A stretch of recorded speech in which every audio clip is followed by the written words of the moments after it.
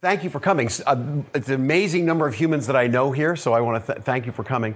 And I also just wanted to thank you for being part of Mockingbird. I find that this place is one of the strange nexi of popular culture and the infinite realities of spiritual life. And it is an extraordinarily delicate and yet at the same time vitally important part of my life and humanity's life. And the older I get and the more I listen to talks like yours, Bishop, it says to me that I'm not as dumb as I look.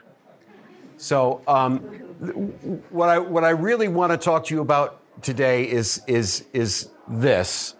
And I was thinking, when I was asked to come back from what I did last year, which was after they made me a fellow in the AA on a Thursday night or evening, I flew here and walked in Friday night. I walked in on a Saturday morning and I did a fairly crazy speech that basically talked about what happens.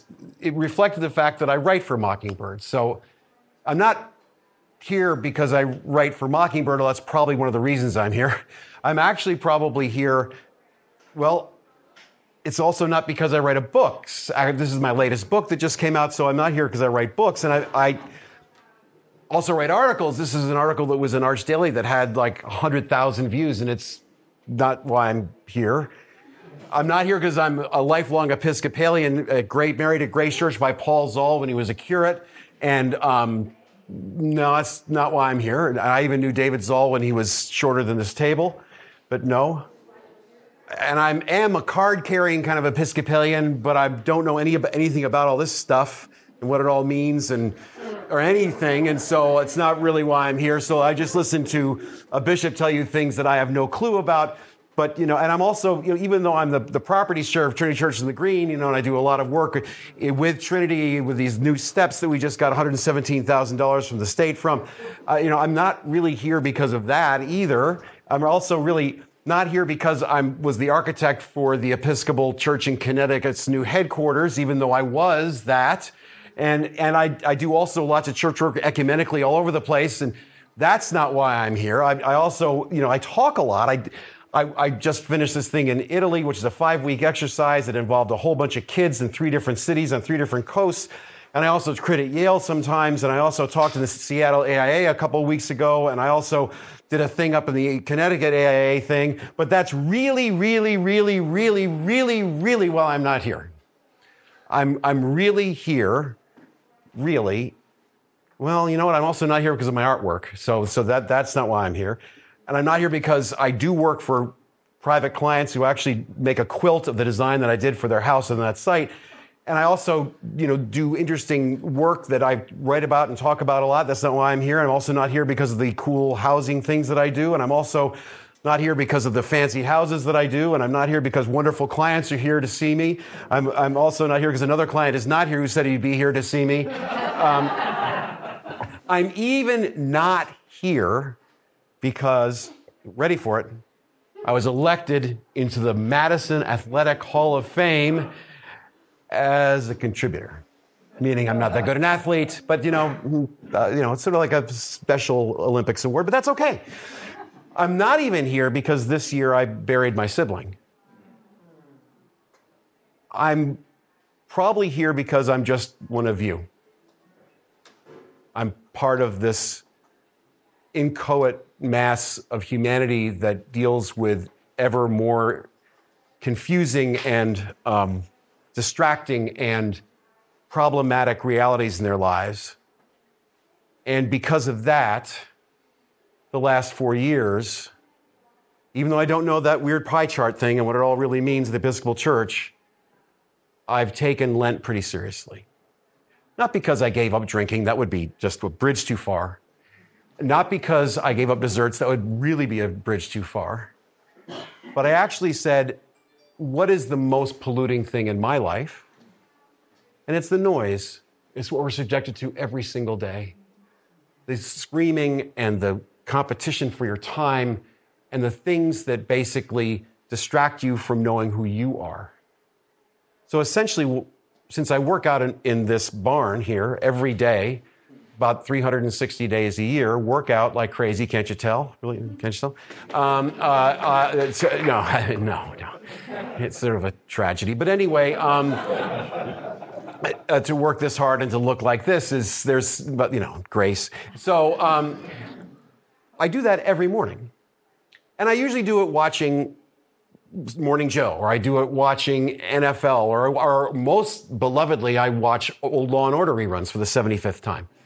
And I find that I connect in a really interesting way to myself and culture just by basically white noising out and working my brains out and basically connecting with something that is within me, but it's very incoherent. And so I thought 4 years ago, it might really be a good idea to turn it off,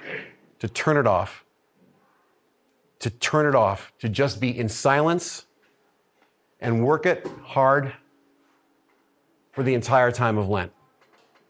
And then, because I have the mantle of the need for approval of my own, and also the vanity of wanting to do things that are evident and tangible, I wrote.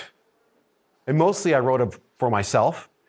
It was just during Holy Week the first year, then it was little snippets another year, and then it was snippets with some artwork last year. And then this year I said, well, I should really... I was in the hospital for 100 hours a month before I came here the last time. And I realized that it was really important for me to kind of get right with what I thought about everything. And God had always been with me, incoherently, as you might guess.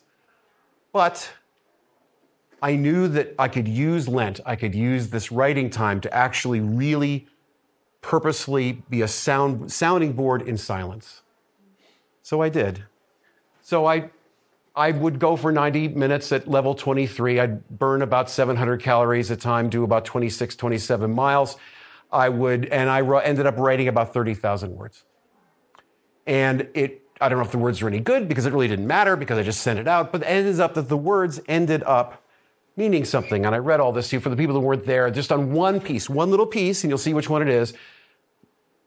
A person that I only have met once said, I read all your stuff. It's the best thing I've ever written. The New York Times. It's pretty good. The other one was a vicar and said, I really do not understand this. I will pray for you, because she really was worried that I was really not okay. The last one was my friend Ian Douglas, who said to me, it must have been a hard night, which is probably really about what it's about. That it is that human, non-sacred, non-theological human experience in confronting the immediate and the intimate every single morning in a way that had basically no remorse. And what I'm going to do, and I apologize for this, I'll try to do it quickly and I'll try to do it emphatically. I'm just going to do a tone poem of 42 snippets of these things. They do interconnect, and I'll interconnect them, but they are essentially a stream of consciousness that's been short-circuited, that is highly distinctive by the days and circumstances and timings, but connective by the fact that it happened in the same way every day for 42 days in a row. And by the way, it was supposed to be 40, but I lost count. So the flood, all the desert, all that stuff, it just kind of, then I realized, oh my God, there's 42 of them. Oh, there you are. So it's better to have too much than too little, so there we are. So the first piece was basically just about why I'm doing this. And this is, by the way, the starting guard for the F&M basketball team that broke 2,000 points for the first time and made all conference 4 times in a row and fell short. Fell short of national honors. So by the numbers, somehow, I have known I was not alone since I was abandoned by my parents to deal with one parent's alcoholism 58 years ago. And they could not come back for the next 30 years, which meant until both had died. My siblings also left to take care of themselves. My parents left to survive.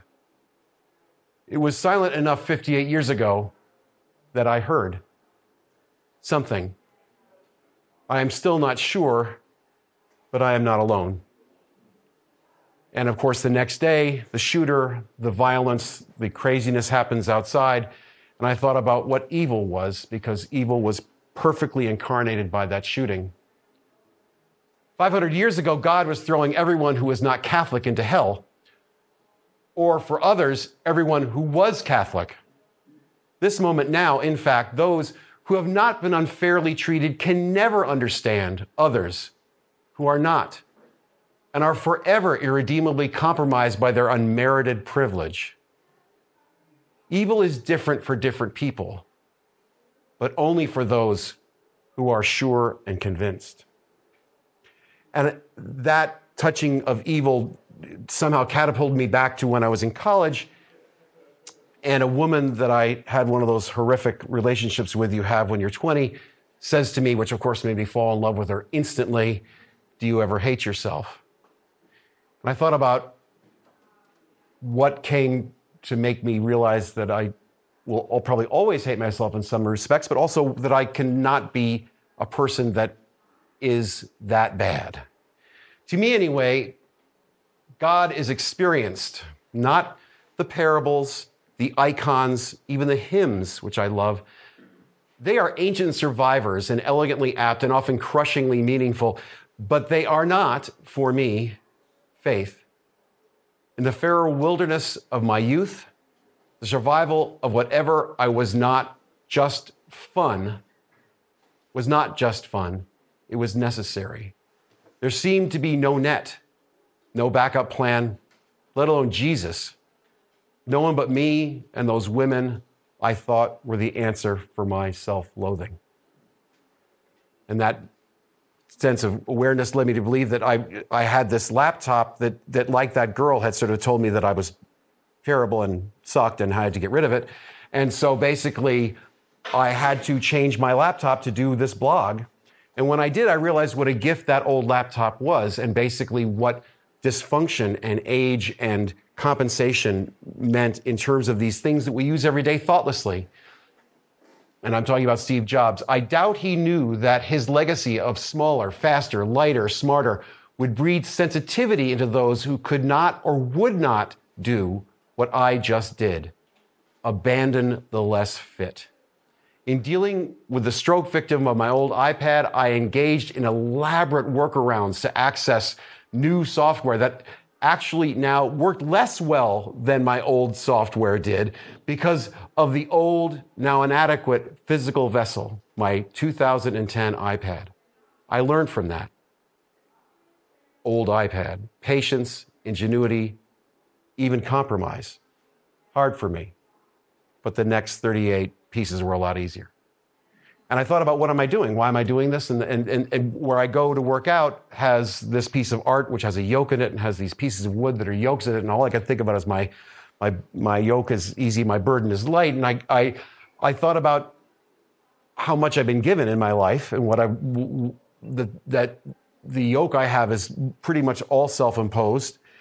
And I said, these gifts of hundreds, thousands of histories, materials, years, humans, all surround all of us. They are most often seen as a burden, not the gifts that have been offered to us. I did not deserve anything around me. Although I built and build a lot, all these chosen yokes are nothing I earned. Whether I get the flu, or dip into the credit line, or have one of our children find love, nothing is bartered, bought, or deserved. Thoreau saw Walden. He did not create it. And then Mr. Rogers died. And I go, oh my God, Mr. Rogers, Saint Rogers, Saint Fred. And I had a friend who spent a summer with him and said he was one of the creepiest human beings he'd ever met. And this was in total counterintuitive thing. And so I write this thing, and I actually got some hate mail. And but I did actually say that it didn't really matter who he was, because I didn't know. I just knew what one person thought of him and what the world thought of him, and they were in different orbits. And I said, in 1971, Jesus and Fred Rogers were completely out of my orbit. I was in a flailing self-save, and I know that my distant and damaged siblings were also efforting in full desperation. Surviving in danger is dark, mostly dangerous, but also necessary. Lauren Tooze, the actress on The Love Boat, says that when she was totally addicted to cocaine and suicidal, she survived because of Mr. Rogers. It's kind of heavy. I survived not because I nailed Bob Colvin on a fumble drill, although at the time I thought so. but because God was there, right there, and not on my radar. You either hear the music or it is noise. And so Liz and I went to see the Michelangelo exhibit. And so coming out of that and writing about it the following Monday, on Liz's birthday, by the way, I thought about what I did and what Michelangelo does. It was so in my head, and I talked about it a great deal since. I said, not knowing much, I assume Michelangelo had the same affliction, because we all do to some extent. I may not have hobbies, binge watch, or game, as we heard about upstairs, but I did watch 2 hours of Chopped last night, knowing that I had been up at 5 and I needed to be up early the next day. We all have that compensatory thing to a polymathematic mind that doesn't let you rest.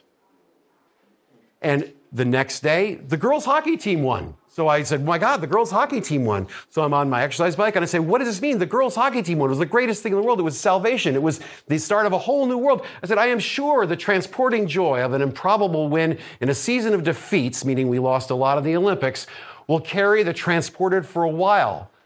Then the inevitabilities well up to be undeniable. I am in a great, good place, even though my nightmares, which I have pretty much most nights, are violently terrifying. Our lives face endless disappointments and travails and triumphs, despite the Miracle on Ice Part 2. We are not the women's hockey team, and I am not my nightmares, despite how real they seem in the moment. And then I saw this article about them discovering the oldest art made by humans ever, and it was 10,000 or 15,000 years ago. And I thought about what it actually meant in terms of what is beauty. That thing that you saw from Italy is called Building Beauty, and it's about quantifying or estimating what beauty actually is in people's lives. And it's not about style, and it's not about Jesus. It's just about beauty. And I say, well, there is laughter. Why? And I think it's because God is there now. The impossibility of useless beauty makes something not of us, but by us, divine. I cannot control what I create.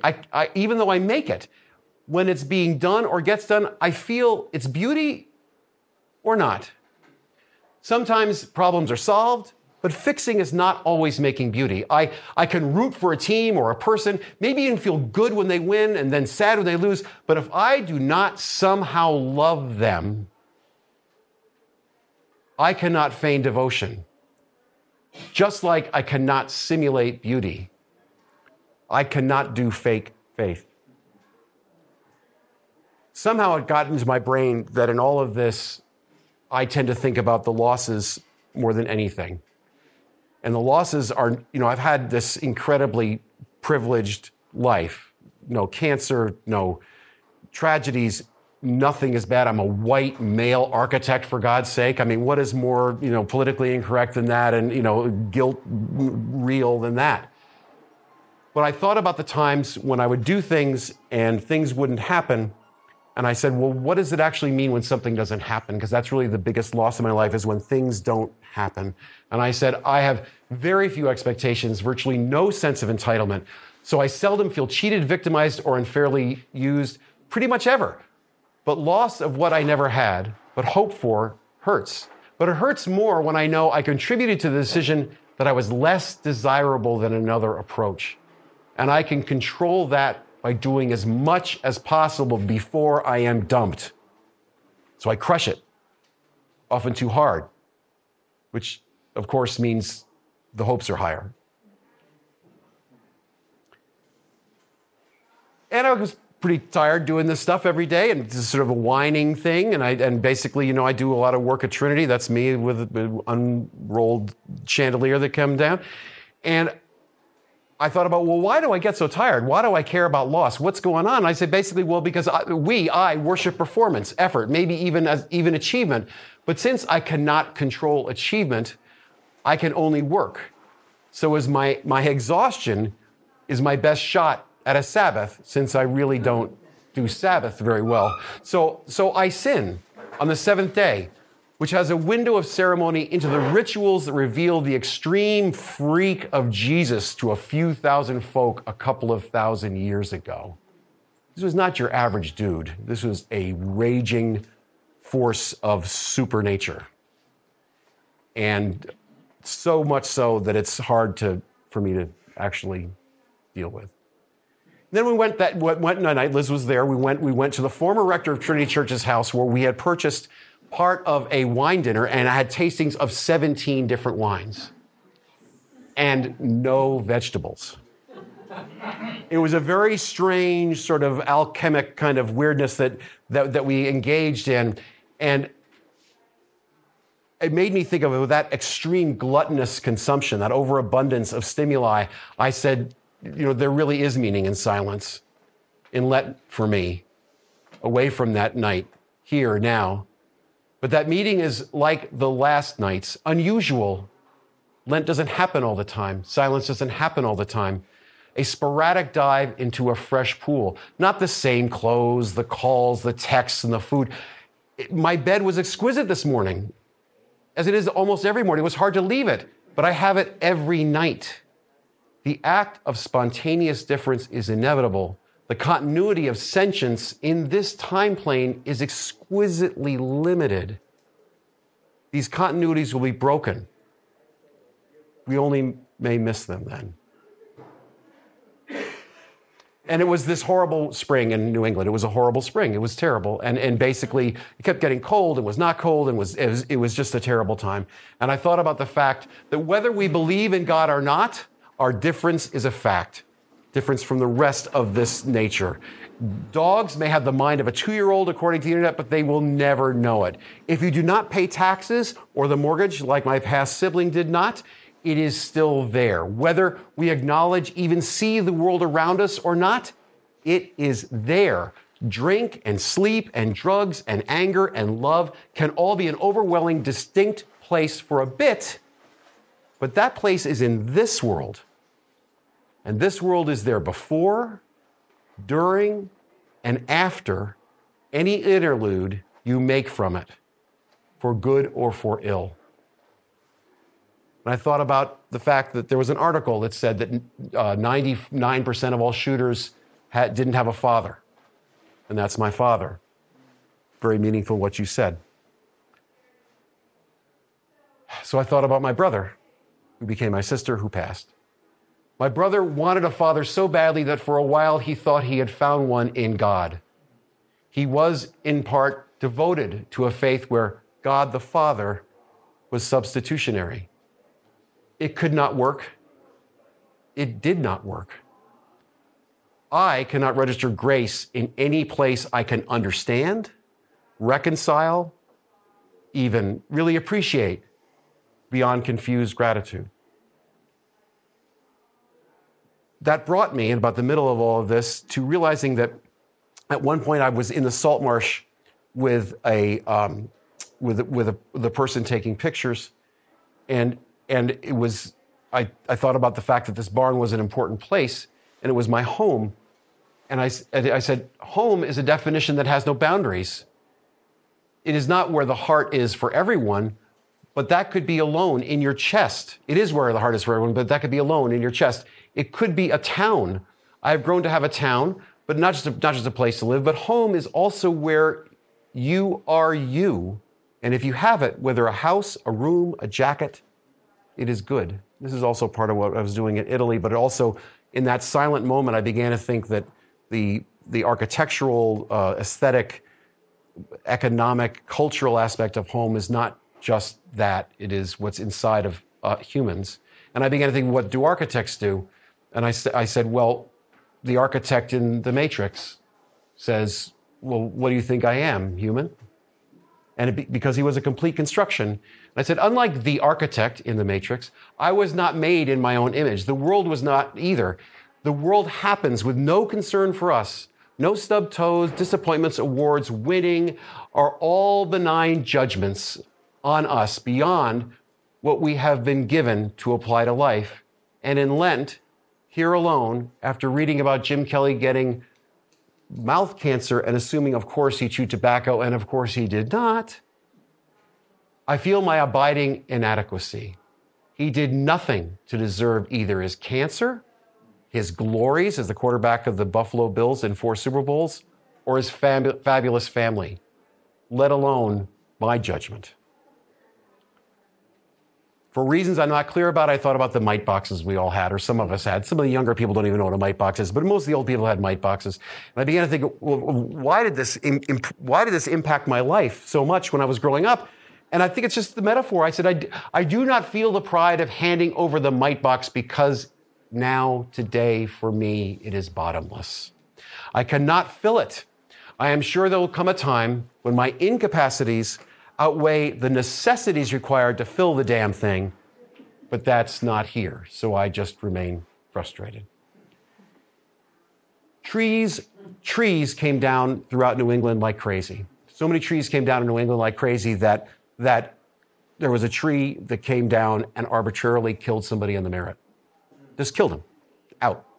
I thought about what is the Merritt? The Merritt has a long history. When it was first created, it had no trees. It was actually through barren farmland. And all these trees happened later and weren't part of the original design, but they became to be.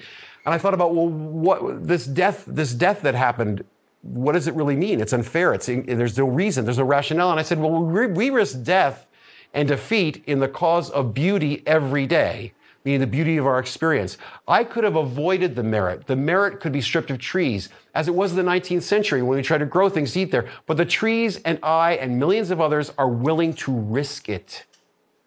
Whether farming, designing, building, or driving a car, we may be doing even deliriously making, but we are at the mercy of a much greater reality.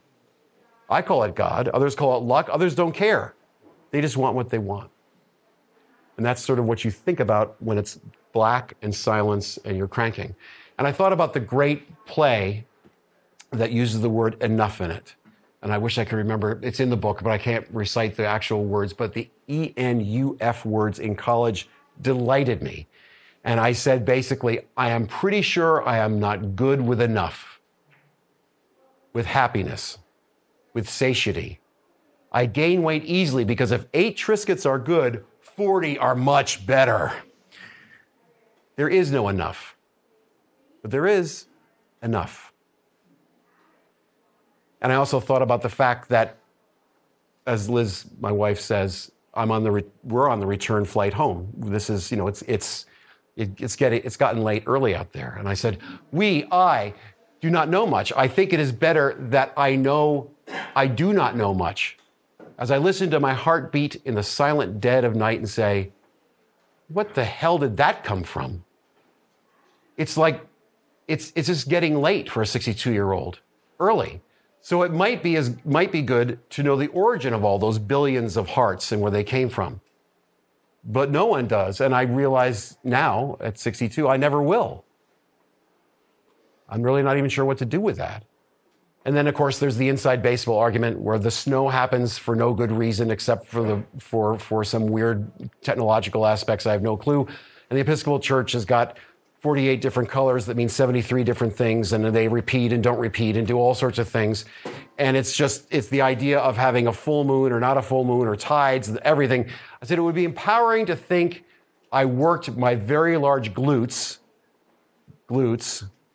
off to avoid rehab, which I apparently, when I was in shape and was in the hospital, the reason I didn't have any damage was because I worked my glutes off, or slurring or partial paralysis. But no, I just do it. I just did it. I didn't do it to prevent anything or do anything. I just do this. No calculation, consideration, even perspective. I feel good with pretexts before things happen, just setting things up, not with rationalizations after the fact. I once never returned to a church because the cleric's sermon was entirely about the color of his robe. I cannot talk to anyone about baseball, even though I listen to it at night, because inside baseball is really outside of my attention span. But the actual rhythm of it is actually pretty great. We had thunder snow in Connecticut. I don't know if you saw this. We had thunder snow. And thunder snow basically was one of these wild things that just happens from once in a while. And I said, thunder snow could show me that I'm alive beyond the evidence of my control over things that I really do not know. The whistling past the inevitability of powerlessness is overwhelmed by the sound of thunder and blinding scour of raging snow. Why does it take that? Why does it take the death of someone, of knowing your children will never be you, or just the meeting that gets canceled? Why am I still so dumb? Why do these things change my perspective? Why can't I know that thunder snow is natural and not be thrilled by it? This one piece has gotten thousands of hits. I don't know why, but it's been all over the internet. It's gotten thousands of hits. And what it really boils down to is I was thinking about a project I had worked on and how I had fundamentally made a distinctive error that cost the client money at his option, but it was an error that was made before anything was built. And I shared the cost with him because that project had an interior that didn't match its exterior, and the interior is based on what the client loved. I thought it was fine. It would have been fine. But I thought and think about, why did I make that mistake? And I said, the mistake defined the beauty of the house. The mistake defined the beauty of the house that I had already designed. Meaning that mistake showed how beautiful the house really was. My mistake trivialized it. The mistake, uncorrected, would have been thoroughly defendable. Nice. To some, not that much different, but it was wrong. It was wrong the way I am often wrong, doing the right thing, ignorant of why I'm doing it. Silence, alone in the house by myself, revealed that mistake because I think that silence offers truth. Pretty convenient because I was in silence when I wrote that. And then the next morning I thought about an event with me and a tree when I was 5 years old. Alone at night, while my parents were arguing, I left the house and went and sat under a tree for a long time. I was never able to be attached to my parents like those limbs on the Copper Beach. I had been cast off years ago by their storm, basically for as far as I could remember. I understood that it was me, distinct from them, but with a presence of faith in, well, nothing except myself. I knew eventually it was God in me today. That presence is what is there these early silent mornings in Lent, when I sweat, feel the twinges and heavy need for breathing on the groaning machine. And I thought about the absence of things. I had gotten a degree by the skin of my teeth with the joy of triumph, but without the pride of achievement. No graduation ceremony. I didn't go. I was making money. I was earning the last bit of what I owed Cornell 20 miles off the coast of New Jersey when all the celebration happened. I lived through the penance and it was good. And so the absence that I was experiencing, the absence of Lent, made a difference. And this is the photograph I was remembering from that earlier, from that cameraman, and thinking about this wonderful man. And I said, beauty can be the love within you for the rational realization that it is all a gift. You earned none of those things others laud you for, and none of those inevitable pains you can hate yourself for. For this deeply good man, this photographer, finding a venue for his devotion to God in a horrific divorce where he went through hell, was just a way to do what he had done for his life. It is nothing salvational, but it is a salvational path to a better place. Then I saw that night on Antiques Roadshow this, and I go, whoa, that's valued at $40,000 or $50,000. And then I see on the internet that it was actually totally wrong. It was worth $3,000 or $4,000, but on TV, $30,000 or $40,000. Conviction has its own rewards. I thought about why do people feel this way? Conviction has its own rewards. Surety in projection defines for a while the truth. The convinced are often impossible to joke with. What they know is serious. Do not question the truth, even if it is only true, deeply true, that belief is its own truth. And then Stephen Hawking died. Stephen Hawking, the famous atheist, Stephen Hawking, the genius man who ends up being buried in a church and having a funeral, a Christian funeral, and he basically completely and ethically and morally believed there was no God. Good for him. This is nothing wrong. But people were lauding him as this incredible person, and there was this oddment in his life. And I said, dismissing the power of love and beauty dismisses for me God. There was no reason for those ragged rabble-rousers to make whatever happened 2,000 years ago when Jesus got killed and something happened. Who knows what happened after, except that the historic odds are that something happened then, because a lot happened to a lot of people. But like Hawking, I do not suppose or reason faith into being or comfort myself in connective history rationalizations, because the insight of faith is nothing I did or what was revealed to me by others or history or any argument or proof. And that's just a church I did, and I was just thinking about what was the nature of faith in terms of my work with the Episcopal Church. I said, I'm fairly deeply involved in the future of faith, in buildings, people, myself, even publicly with the Episcopal Church. It has a full belly of ritual, ceremony, opaque, preachy words to the point of becoming its own self-congratulatory and mockably pretentious club. And by the way, I really love those words and the melodies that have meant so much to me every Sunday for me. And I think the Episcopal Church offers this dual-edged sword of essentially being an incredible aesthetic link and benefit and joy, at the same time is dismissively rejected as irrelevant by more and more people. And the reality's got to be that places like this, where smart people cannot believe in anything but believe in the power of the human spirit, can actually come together and see where maybe God is for them. Patience. This is actually a house being built right now in Massachusetts, and the owners have shown extreme patience, and that's why I put it there. And I said, beauty has extreme joy that nourishes me and makes me ever hungry to make more of it. I have faith that while beauty has meaning and that I will never understand it, it is yet the central good in my life. So I love my family without understanding it. I enjoy the 3,500,064,009. Well, a lot of pieces of the next piece of buttered bread is if I'd never had the first. I quake a little when a line on a page or a piece of trim is not me. It is more than me, or the ink or the wood. And I think we've all experienced that when something that is tangible actually has a far greater presence in our lives than what it actually is. And that to me is beauty. And I saw this video, we maybe saw it on the internet, where this one species of amphibian can regrow an entire arm. And I said, I guess that makes people feel good, that you could actually regenerate an entire body part. And I said, but I am not Zen.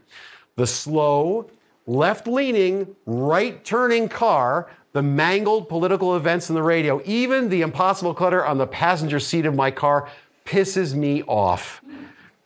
But not the MIA bits of preempted expectation, meaning the incidentals are killers, but I don't seem to care if things don't work out the way I quote-unquote deserve.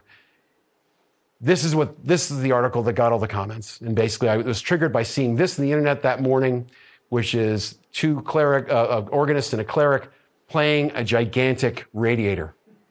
And all I could think of was that Bruegel painting of humanity and seeing the absurdity of sacred and profane in everybody's life. And I basically said, we are profane because we cannot be something else. Every organ, no matter how beautifully made and played, is a radiator. It is of this world, a world made for us. We were made for this world, and it is profane, even in Lent. And there are the comments you saw. And I wrote a piece, and I hit a button, and it went away. So I wrote another piece. In about 3 seconds, I said, who knows if I am happy? I wasn't at the time. I guess I am, but I know I am loved. I know that the giant forces need only one understanding, love. I am good with that. Many are pretty lovable, but it's not easy to accept being loved. And then I thought, of course, because the screaming. I then thought about King Henry VIII, and I thought about Donald Trump, and I said, they really are almost the same person in a perverse way. And I said, nobody's even saying that. They're saying that he's, doesn't sleep and he texts and he's a bad person. And all I could think of was the hatred that was out there on all sides for everyone. I said, the hatred and rending of garments over these freaks is no doubt legitimately triggered by the realities of the freaks involved. But the realities of those who were in the same place at the same time can be seen as two things: victims or perpetrators. I prefer to see the freaks, the victims, and the perpetrators as humans, just like me and you. And waiting on this house that we're doing in Maine that I showed you the quilt of, and the Farmer's Almanac, and also Weather Channel, because the weather's changing and it's changing and it's changing, and you're looking into it, and you somehow think you're looking makes it different or better or somehow affects things. And you go, we desperately want faith in the future, so we try to know it to control it. But I could not be a Christian Scientist. I really couldn't not work out. Sorry, Don. Sorry, Trump. Or read the Farmer's Almanac, or obsess over the Weather Channel, or honestly, even read the Bible out of church. I'm sorry, Reverend, I don't read the Bible out of church. Because I will not know what I cannot know, so I wonder about almost everything except me. For me, there is faith. Oddly, not so much fear. That is why people build things, because there's not that much fear. Because why build anything? And that's why I have a job. And then Richard Meyer is outed. Now, Richard Meyer is one of the great jackasses in the history of all jackassery. I saw him in 1975, and he fulfilled every negative stereotype of every architect that has ever been born and bred. He really made my life a living hell, because he said to everybody, architects are jackasses. And they were right about him. So basically, I basically said that he lived through the canon of what it takes to be a great architect. And I said, the canon defines success. And if it is a narrow path, the way gone upon that narrow, defined, directed path leads to laud. But it is the laud of the choir you are singing in. The greater world, the larger reality, does not care about these petty judgments. God loves Richard Meyer, even though Meyer is a creep. God even loves me and you. Somehow I just thought about Star Trek. I don't know why. And I basically said, every other entity that is active simply lives to make the next generation of themselves while alive. Audrey Scanlon says the great story that she goes to every church in central Pennsylvania, mutual bishop friend, and the one thing that the ancient human comes up to her and says is, Bishop, you have to promise me one thing. You have to promise me one thing, just one thing. And she's looking at the person going like, yes. She says, that this church stays alive. This building, this church stays alive just long enough so I can be buried here. Got it. Okay. So, there is a lot to space. With some joy, if the brain is big enough, but no sense of death, no sense of reason, motivation, no sense of space, fully admit it. Space only exists in the absence of effort, like I didn't have in that barn. Humans can envision it, some may even live it, but space is not rest or comfort or achievement. Space is the place that was there before all of this, and after this existence is not here. You inevitably think about your death when you're alone in the dark. And the next day, I had this wild trip that went on for 20 hours, went to a bunch of places. Liz was with me. We did all sorts of things, flew everywhere, gave talks, did site inspections. And I said, even in Lent, there could be silence in the din of engaged doing. To know it all of it, is a gift, unearned but compelling devotion born of faith. It is an occasional glimpse of God. And then I thought about Rapture Jesus. I don't know. Do we know Rapture Jesus? Do anybody know Rapture Jesus? Rapture Jesus is this thing that sort of happened because creationists thought that Jesus rode a dinosaur into Jerusalem for his crucifixion because the earth was formed about 12 minutes ago, and it's all happened simultaneously. And so people were wearing like crocodile masks and a Jesus toga, and look it up. Look up Jesus Rapture on the internet. It is a thing on the internet. Rapture Jesus. And I said, and the guy was, like a lot of other guys, publicly killed for no good reason, just like many, many others. Realize this is in Holy Week. But something happened. Unlike Jesus' rapture, we did not make this up. It was not funny. If it was just another guy, it was still the worst part of each of us. Humor and violence are the easy answers to what we fear, even in Lent. The fact we do not have to fear is terrifying. At least it is to me. Spring was beginning.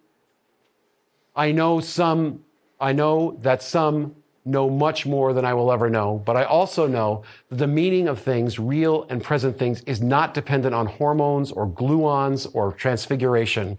We can see more the more we know, but the reality of those things is just deeper, not justified. I was at a fellow meeting. This is almost over. You can breathe. Almost over. This is at a fellow meeting where I'm now a fellow in the AIA, so I'm listening to other people, and I realize that this is this group of privileged human beings listening to other people. And I said, life is given to all of us, even the fellows, even Jesus. I forget that life is not a given, not a reasonable expectation or a just reward like being a fellow.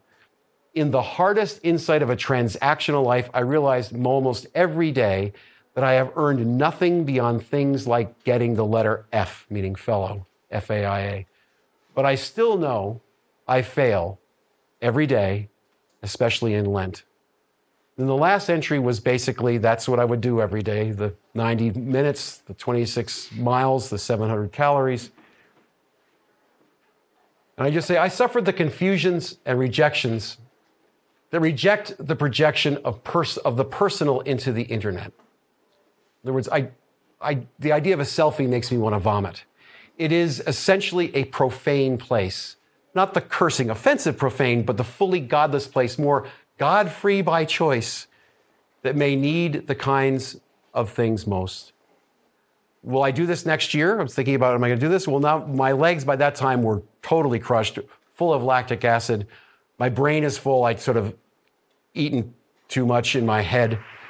But without insight, they clapped too soon. But without insight or insight beyond expression, that is self-serving. So I may, thankfully, shut up for a while. That's it.